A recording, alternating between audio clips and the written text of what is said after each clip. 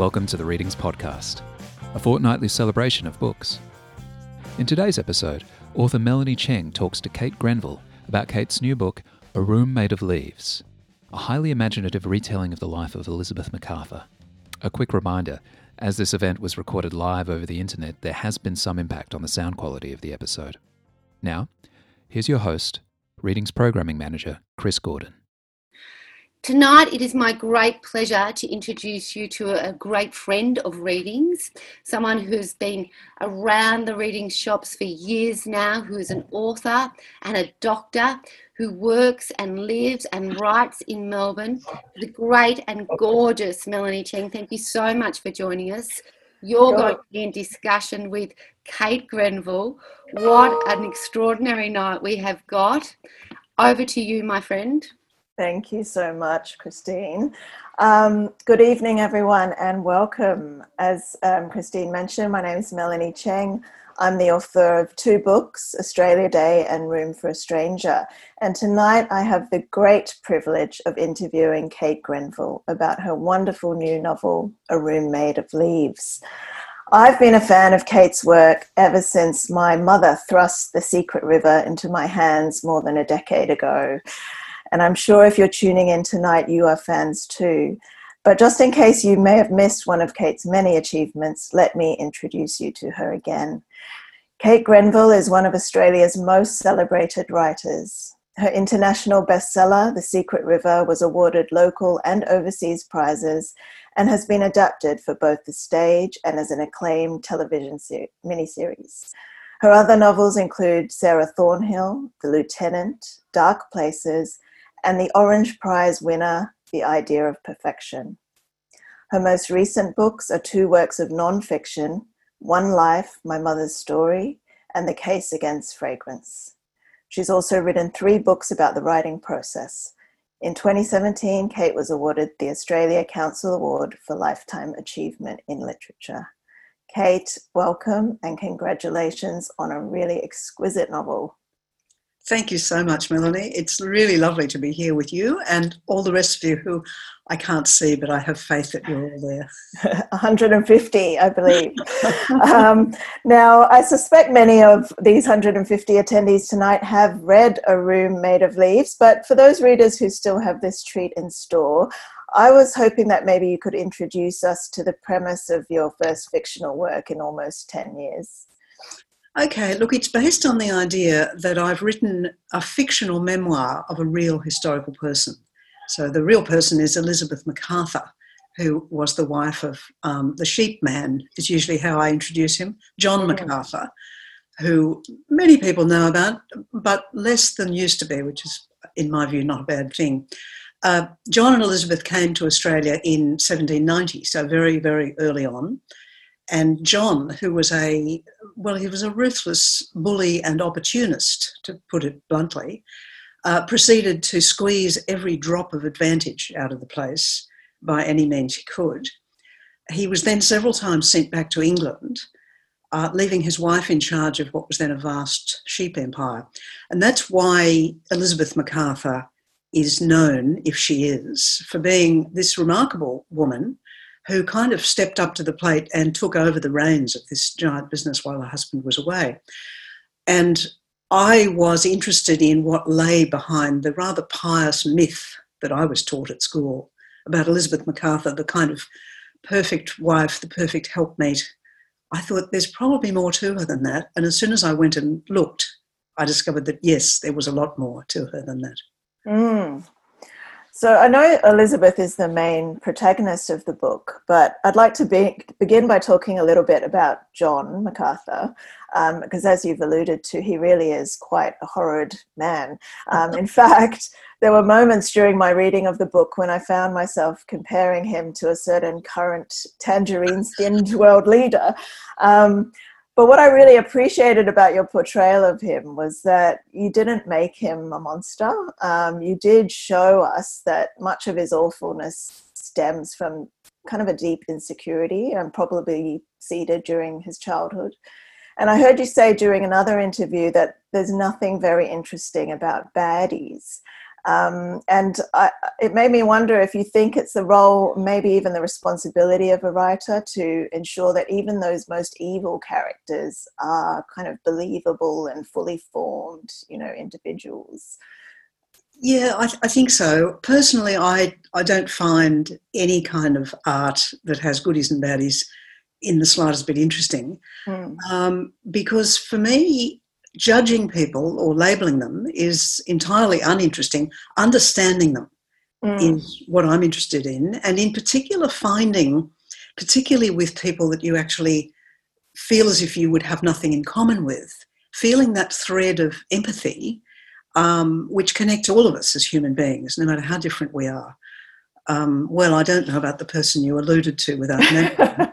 That is a stretch, but it could probably be done. So yeah, John Macarthur. Look, first of all, he almost certainly had a mental illness. These days he would probably be diagnosed as having a bipolar disorder. Would be not just my guess, but the guess of people better informed than I am about these things. Plus, he had a damaging childhood and early life. What people do with that damage, of course, is kind of up to them.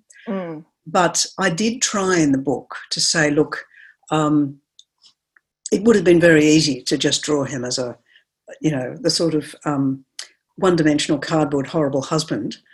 But he's more interesting than that, as Elizabeth is more interesting than the goody gumboil that the myth is portrayed. Yeah, and in fact, that's what I wanted to get to next, because obviously she's a more sympathetic character than John, but in this A Room Made of Leaves, you've written a fictionalized memoir which really reads as intimately as her personal diaries. It's first person, it's intense, and occasionally, even in those parts about the journey to Australia, it's quite claustrophobic at times. And I wonder what made you want to inhabit, the body, mind, and world of Elizabeth Macarthur? Because I imagine as a writer, it would have been quite an intense kind of experience to write from that perspective. Look, it certainly was. I mean, the book took me about 20 years to write because I first came across Elizabeth Macarthur, apart from learning about her at school, when I was researching for The Secret River. And I came across just a little mention of her in a book by Tim Flannery, in fact. And two things about that really interested me. First of all, the main way she's come down to us is through her letters. And her letters are basically extremely boring. They're very prim and proper. Yeah. It's like she's self-censoring herself, as women in those days had to, because letters were public things. They were not where you poured your heart out to your best friend. They were read aloud in the parlour to the assembled neighbours. So the letters are these very bland, sort of blameless. It's like she is the perfect wife in the letters. But when I read a little bit about her actual life, I thought, okay, her life was tumultuous and incredibly difficult, partly because of her husband and because of her situation. She was the daughter of a farmer in England. So she wasn't a lady, but she did get a good education. And she was approximately a contemporary of Jane Austen. So, and she was actually brought up mostly in a clergyman's house, as Jane Austen was. So what you have to imagine is a Jane Austen heroine plunged into the squalor and violence and barbarity of Sydney in 1790. So when I read the Tim Flannery book, I thought there's something really interesting here. On the one hand, these very bland letters. On the other hand, a life which was anything but bland.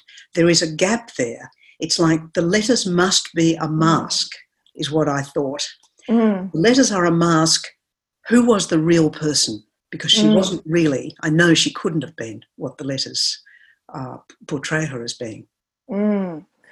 And, we talked about how John, you didn't demonize him, and in the same way you don't like goodies, you didn't canonize Elizabeth either in this memoir, which I really appreciated. And there's one scene in particular that I really loved, and it was when Elizabeth's enjoying some Ceylon tea procured by, her well-connected husband, and she says, "I will not try in this account to make myself look better than I was.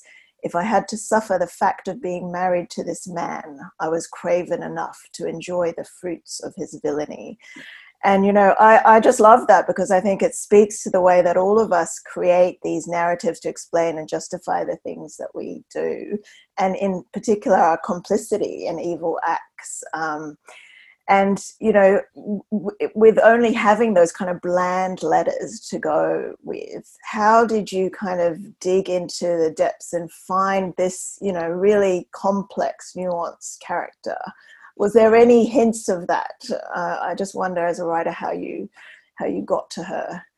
There were just one or two moments in those dull letters when the mask slipped. And one of them, in fact, I think was in that same Tim Flannery book. She's describing how she got some lessons in astronomy from William Dawes, who, of course, I have written about in The Lieutenant. He was the astronomer with the First Fleet. So she wanted some lessons in easy astronomy. And she writes back to a friend in England, I got the lessons in astronomy, but I mistook my abilities and I blush at my error. Now, when I read those 5 words, I blush at my error, I thought, aha, this is the mask slipping just for a moment. When do we blush? We blush when we're emotionally and perhaps erotically involved. Our feelings are high, our blood runs high, it shows in our face. For a moment, we can't disguise the fact that my reading of this, and I'm actually not the only person to have read this into those words, there was a frisson of attraction. There was a definite erotic charge there. So that made me, you know, I lost faith in this book many times over the 20 years of writing it for all kinds of reasons. They were the 5 words I would come back to each time and think, yes, there is a story here. I'm having difficulty finding it, but I will keep going. And there were times when I felt as if Elizabeth Macarthur was kind of channeling herself through me. I know that sounds ridiculous, but when I came to the idea of writing the book as a pretend memoir, so the joke of the book is that I somehow miraculously came across a box of old papers that had been hidden in the top of an old house. And they turned out to be the secret outpourings of Elizabeth Macarthur's real thoughts. They were her secret memoirs that she'd written and hidden away for posterity. Now, of course, unfortunately, no such documents have ever, in fact, come to life or light. But that gave me a mechanism to get into her voice while at the same time trying to do what I was really interested in with the book. Because although I am deeply interested and admiring of Elizabeth Macarthur, I actually had a bigger fish to fry, which was to investigate the whole idea of stories and what stories people leave behind, how much they should be believed, and in general to ask the question, who's writing this story? Who is their audience? What is their agenda? Why are they writing it? And that brings the story from the 18th century into the present. And, you know, I'm always described as a writer of historical fiction. I am interested in history, but actually it's the present that I'm most interested in. And by looking at the past, I think you can kind of get another window, another kind of torchlight onto the present.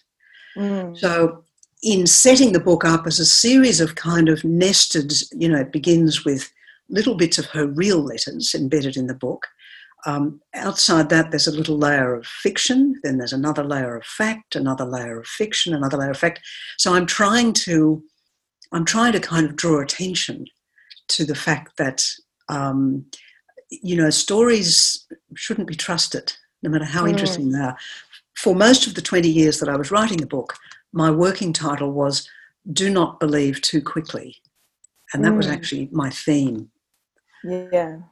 And I think it's so, obviously, as you mentioned, relevant when we're coming, you know, the Western worlds are facing their brutal colonial past. It's almost a reckoning that we're having now. And I felt it was a contemporary book, even though it is a historical, you know, narrative. So I really enjoyed that. I'm very glad that you say that, because I am not all that interested in the late 18th century. And I think there are urgent things to be said about the present. And I think this notion of, you know, we live in a world where we are saturated with information and misinformation. And it's like our longing for information and stories has not, our ability to judge them for their truth has not kept up with our hunger for them. And I think what we need to develop is that skepticism. You know, that woman that we've all seen, Karen from Bunnings, you know, she's been online and this little virus of these crazy ideas has entered her head and she is now acting on it. That's the trouble, and causing danger. So it seems like this is almost a spookily sort of appropriate theme to have about, definitely at this particular time. Yeah, and I mean, the voice of Elizabeth feels also contemporary. Like I felt like I could relate to her very easily, whereas in some Austen novels, I struggle, say, with Fanny Price, to really find much to, relate to. And she's a very sensual person as well. And I wanted to come back a bit to William Dawes, the character, because as you mentioned, this is a real man from that era, a scientist, astronomer, and a character who has recurred in a few of your novels. And I'm just intrigued. Why do you keep returning to William Dawes? And is Elizabeth's enchantment in part Kate Grenville's enchantment? Well, possibly. I mean, who knows what Dawes was? He may have been a very dull. I think what attracted me, when I wrote The Lieutenant, what I was attracted to was the idea of a man who had been brought up saturated in British colonial philosophy, basically, and was part of the colonial project, that nevertheless some spark burned in him to know that that was not the right way to go. I mean, not only did William Dawes, he was the first person to properly attempt to learn the Gadigal language, not just as a set of words so that he could, get what he wanted, but to understand the grammar and the kind of soul of the language. And he did this through what was obviously a very respectful and playful and lovely relationship with several Indigenous people, but particularly a young woman called Pachagarang. Now that is an extraordinary, again, novelists love things that don't quite make sense. So this starchy soldier type, who was also kind of a bit nerdy, clearly, when you read his writings, he nevertheless had this extraordinary imaginative thing. Now, when I was writing the book about him, The Lieutenant, Elizabeth Macarthur was already in that, a minor character. Because I had already read about her blushing at her error. So she had a little cameo part in The Lieutenant, which, for a reason that I now can't quite remember, I removed at about draft 20. And so she's no longer there. But the notion that these two people, because she did actually have lessons in astronomy, and she did, in fact, as is in the book, through Dawes, she would have met and related to the Sydney people who visited him and taught him their language. That's already a really interesting kind of counter story to the usual one. Here are two people who are part of the colonial project, but they are also prepared to step outside it. That again, at this moment in history, as you say, where we're trying to kind of tear apart, break open all those old colonial mindsets. These are two people who were doing it back then. And we can, I think, learn something from them, or at least our own sense of what we're doing can be expanded by watching what they did. Yeah. And building on that, in your acknowledgements, you write that as a non-Indigenous writer, I'm conscious of how easy it is in telling stories of the past to be blind to our own cultural blindness. And you thank various people, including Anita Heiss and Bruce Pascoe, for their help in advising you on some of the Indigenous aspects of the story. And as a fellow writer, I'm really interested to hear what that process of consultation was like. The process of consultation was not so much the people you've mentioned were very helpful in putting me in touch with the people of the Burramatigal and Gadigal peoples who are it was very important for me to consult with them because I was telling a story that involved them. And for various reasons, I had found it difficult to just, work out almost physically how to do that. So they were very helpful. So they didn't actually advise me on any of those matters.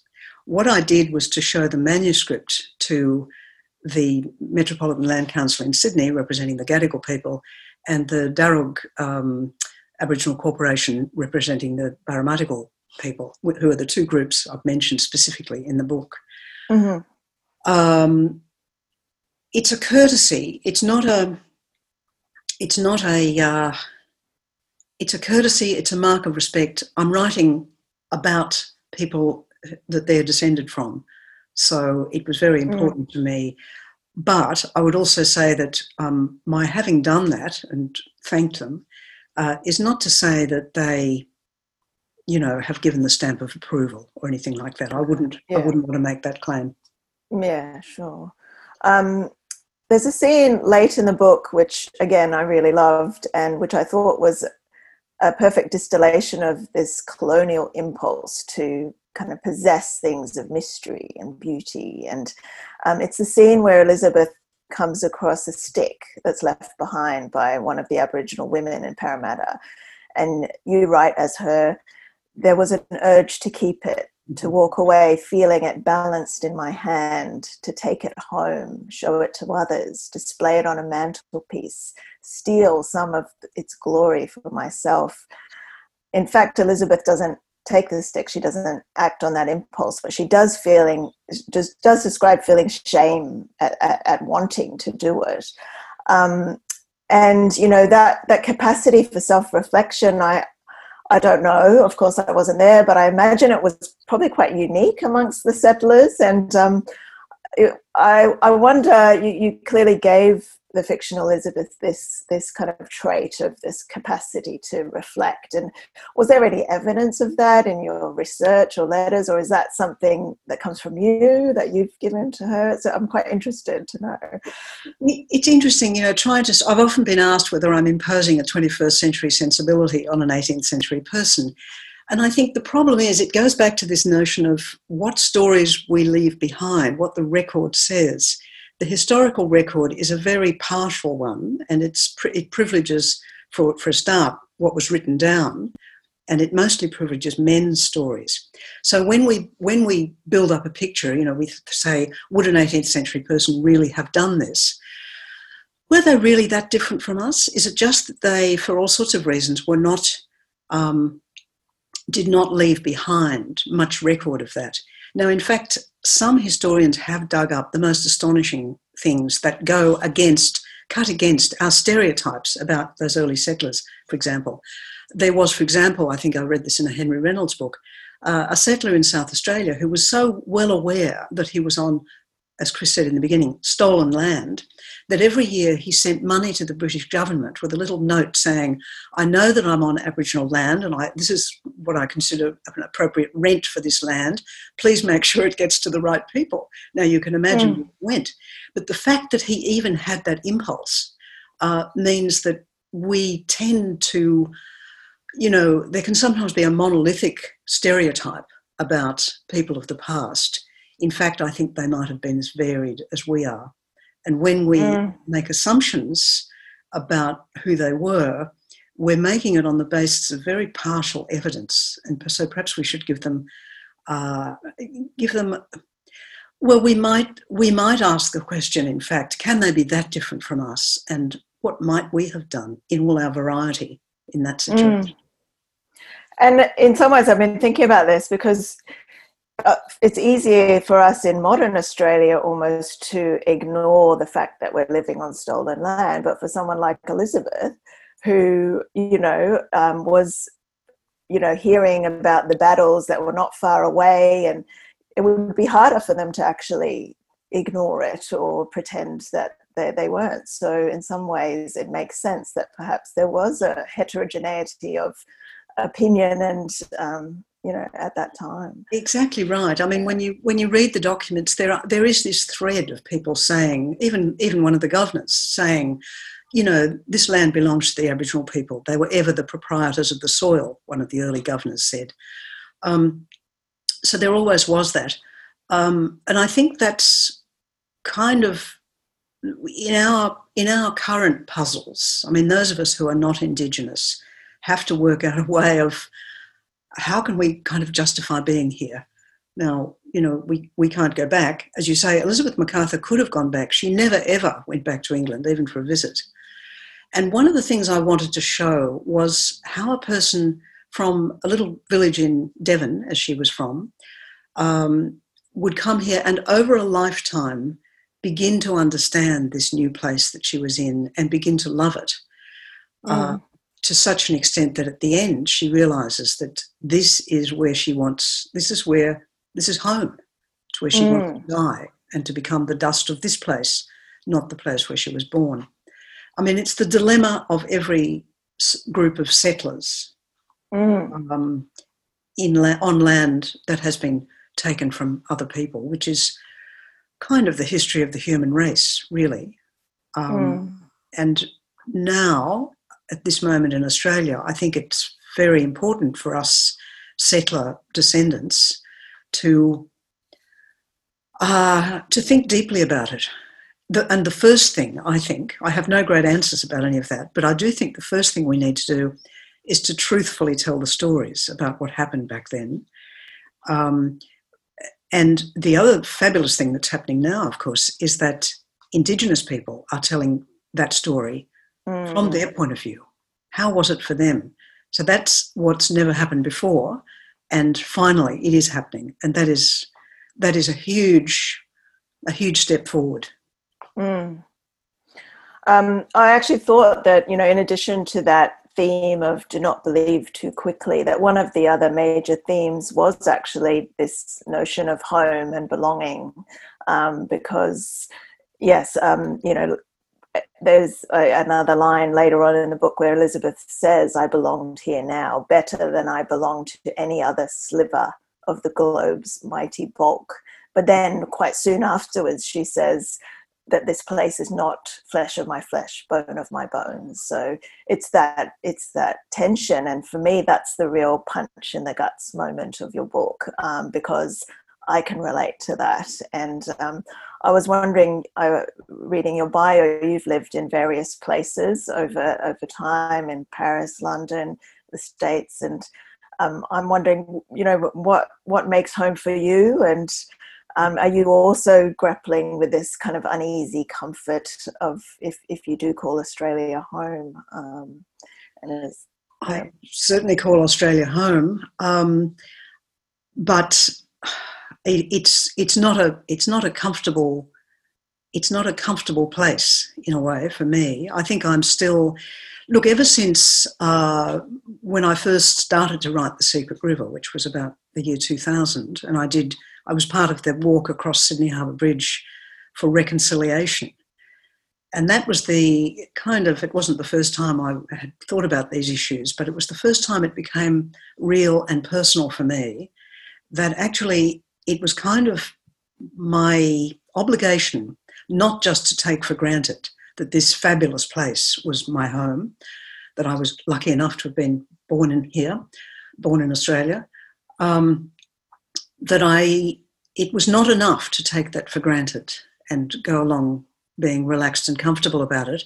I actually had to allow myself to become extremely uncomfortable and unrelaxed. And of course, the research for The Secret River was among the most confronting things I think I've ever done, because the extent of settler brutality was not something I'd ever learned at school. So that all came as a great shock.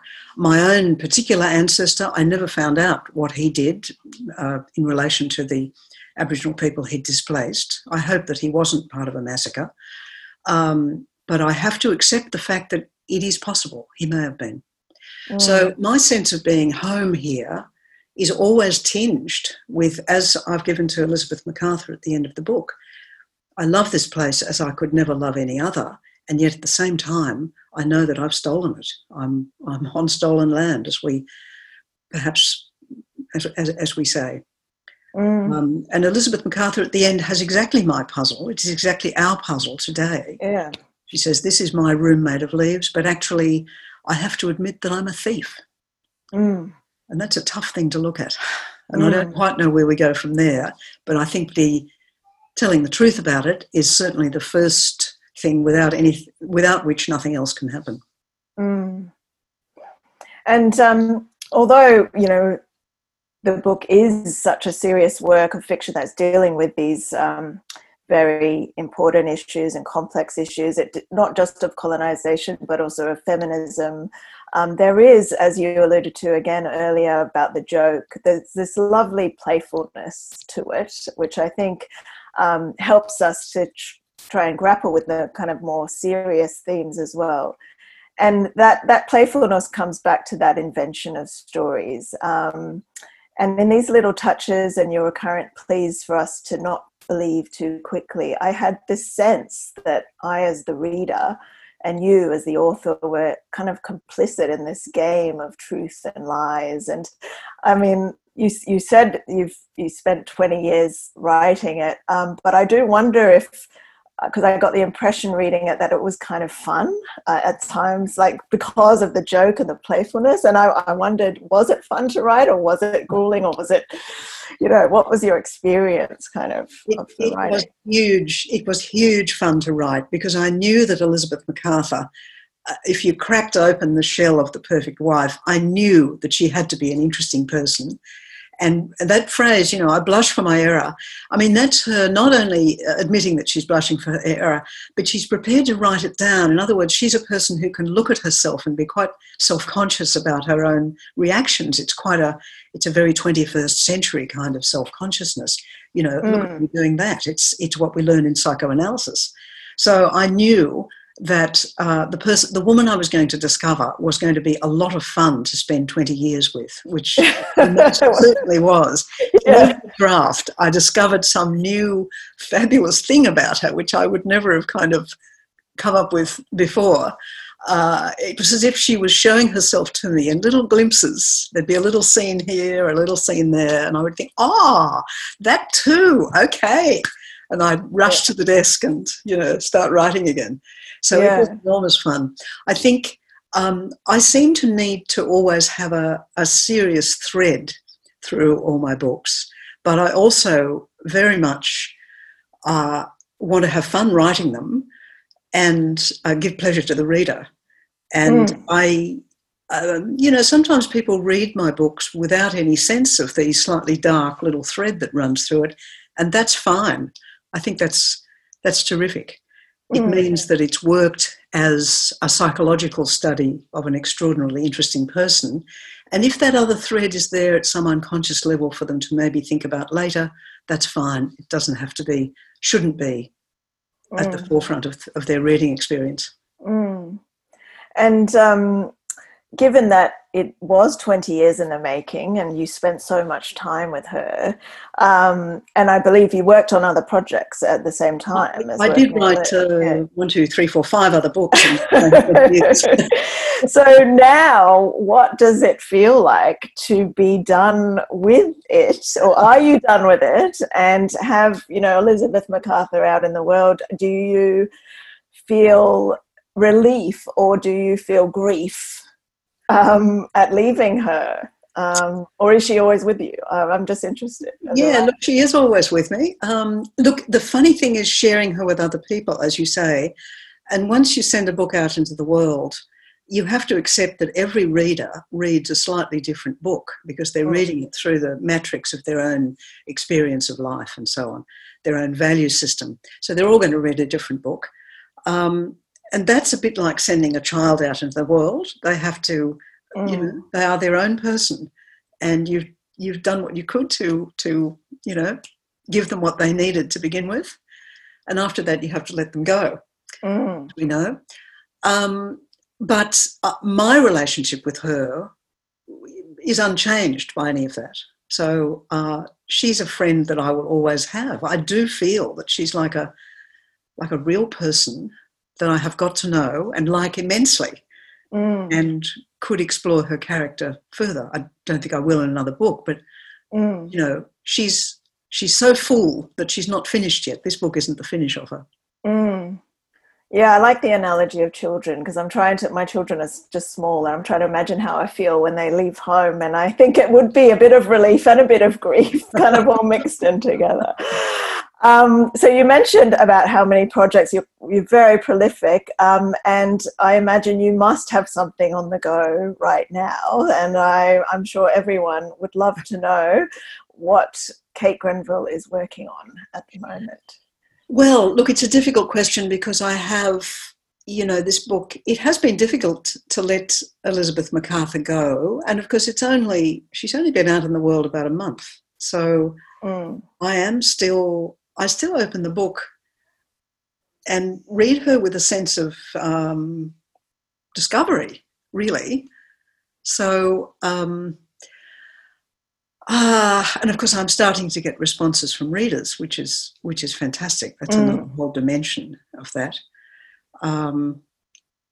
Look, I have several. This is by way of evading your question, frankly. That's okay. Maybe I know everything in the literary world's embargoed, so feel free to keep it close to your chest. There are projects, but I think I might. You can kind of frighten a project away. Yes, I find that too. It ruins the magic of it when you start talking about it. A raise of the eyebrow for me can put me off if, when I'm describing my next project, that can completely kill it. Exactly. Yes. I'm getting some chat messages from Christine, so I think we are almost out of time. But I'd like to finish by saying that whilst this may not feel like a book launch in the kind of traditional sense of the word, I would like us to kind of, wherever we may be, kind of raise a glass. I'm sure everyone has one quite close at hand, and make a little toast to Kate's fabulous novel. It will delight you and it will keep you company during lockdown, but it will also make you think deeply about home and belonging and hidden and brutal colonial past. And though Kate implores us to not believe too quickly, I would like you to please believe me when I declare that you will adore this book. It gives me really great pleasure to officially launch A Room Made of Leaves at Readings Melbourne. And thank you, Kate, and congratulations on a really wonderful book.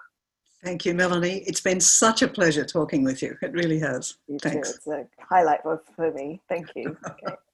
To you, Dr. Melanie Cheng, I raise my glass. Thank you so much for asking such a beautiful, articulate question. In my wildest dreams, I couldn't have imagined being so beautifully presented like you have. Kate, it's such a pleasure to meet you across the screens. I know that so many of our watchers here tonight feel exactly the same way. To you, Miss Grenville, thank you so much for the years and years of entertainment you have given me and you have given Australia and the wide world. You are a complete treasure. On behalf of Readings, on behalf of Text Publishing, to you both, thank you so much. Thank you, Kate. And thank you to Reading. Thank you, Readings. You can stream previous episodes of the Readings podcast on our website, where you'll also find all kinds of bookish recommendations and plenty of great books, music, film and TV. While there, you can also sign up to our e-news or to receive our free monthly print newsletter, The Readings Monthly. Production and music for this podcast was provided by Tom Hoskins. All of our podcasts are recorded and produced on the lands of the Kulin Nation. We respectfully acknowledge the traditional owners of this land and that sovereignty was never ceded.